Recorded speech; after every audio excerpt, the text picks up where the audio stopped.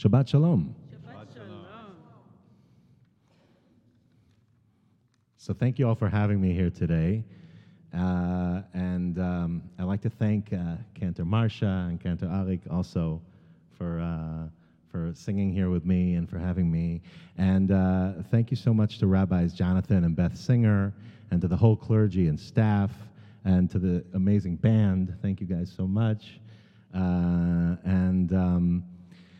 And I want to say a few words about Israel, because yesterday we celebrated Israel's 74th birthday.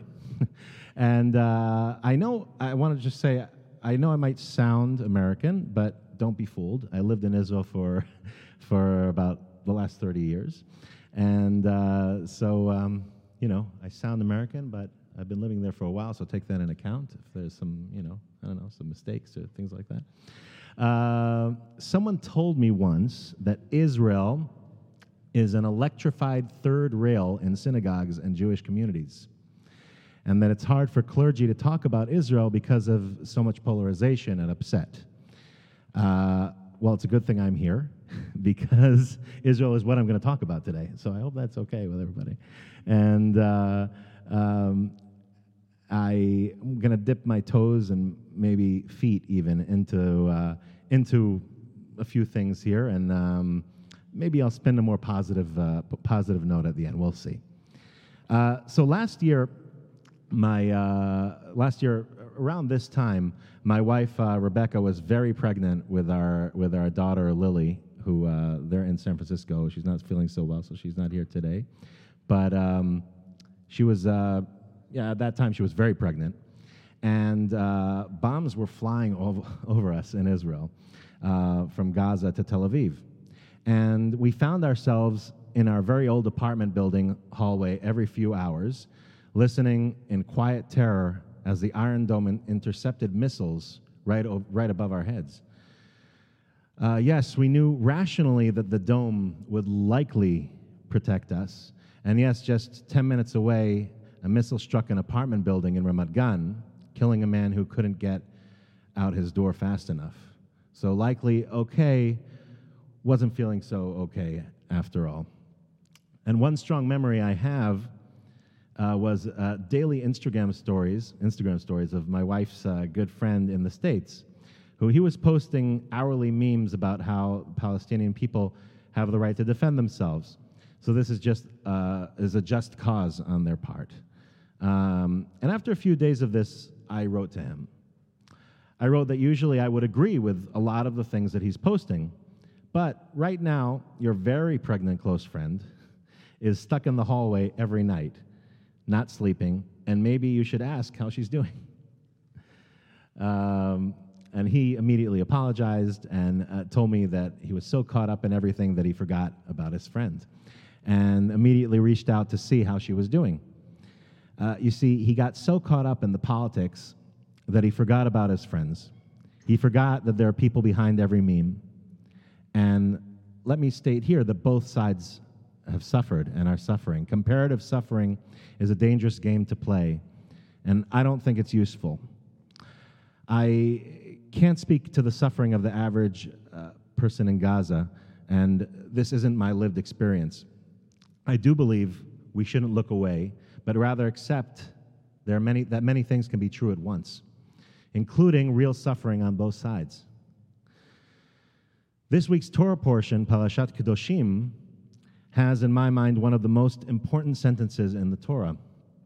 Right before the words Ve'ahavta l'reacha kamocha, you shall love your neighbor as you would yourself, it reads a sentence that I love. It says, Lo tisna et achicha bilvavecha, hocheach tochech et amitecha, ve'lo tisa alav chet, which means, you shall not hate your brother in your heart.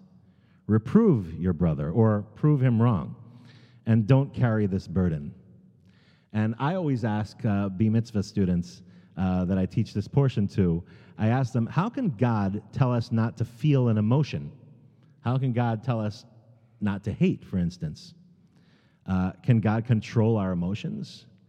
So we come to the conclusion that God says to not hate in our heart, to not harbor hatred, to not begrudge. And this is a much more powerful suggestion in my mind. into just not hating in general. Don't keep it in. Don't keep it inside. That's what the recommendation is. And we cannot and should not harbor anger or hatred in our hearts. It's a mitzvah to go to your brother or to sister or neighbor or anyone you might have something to say and say it. Let it out. I don't think this means tell your friend if you don't like the color of their shirt or something like that, yeah?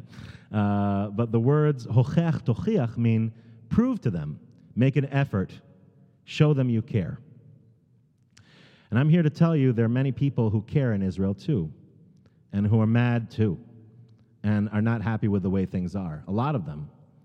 One is a good friend of mine, the first Reform rabbi in the Knesset, and now in the government. Really a visionary person. His name is Rabbi Gilad Kariv, and he's finally making a difference in Jewish pluralism in Israel. Why can't we speak up and say what's in our mind? Isn't that the real sign of love? My wife tells me she argues with me because she respects me. I think this means she wants to challenge me, to push me. If I have things to say about how America handles certain things, does that make me anti-American? If I have things to say that are critical, does it mean I love Israel any less?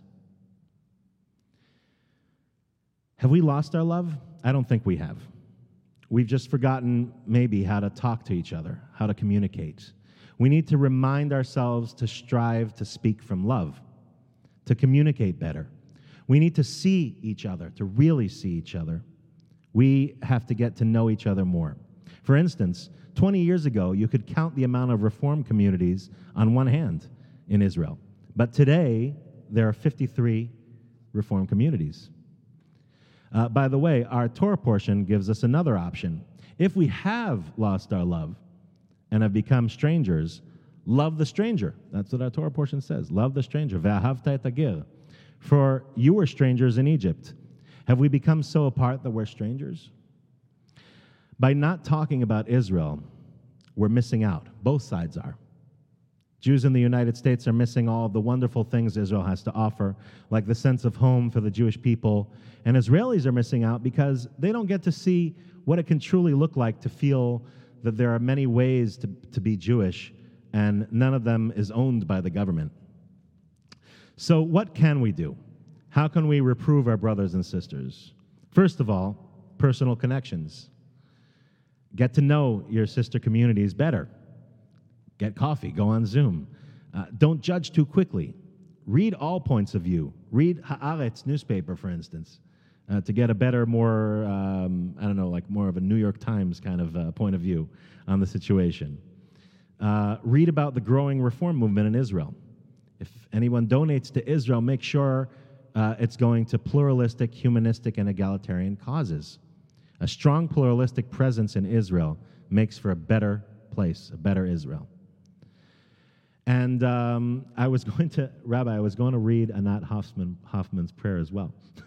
So should I read it again? Because Anat Hoffman, who she's the chairwoman of Women of the Wall, and an amazing cause that strives for a more pluralistic Israel. She writes, I'm going to read one line from it. Rabbi read this before, and it says, give hope for Israel and her future. Renew our wonder of the miracle of the Jewish state. And if there's one message I'd like to say is that we can and should renew that. And thank you all very much for listening, and Shabbat Shalom.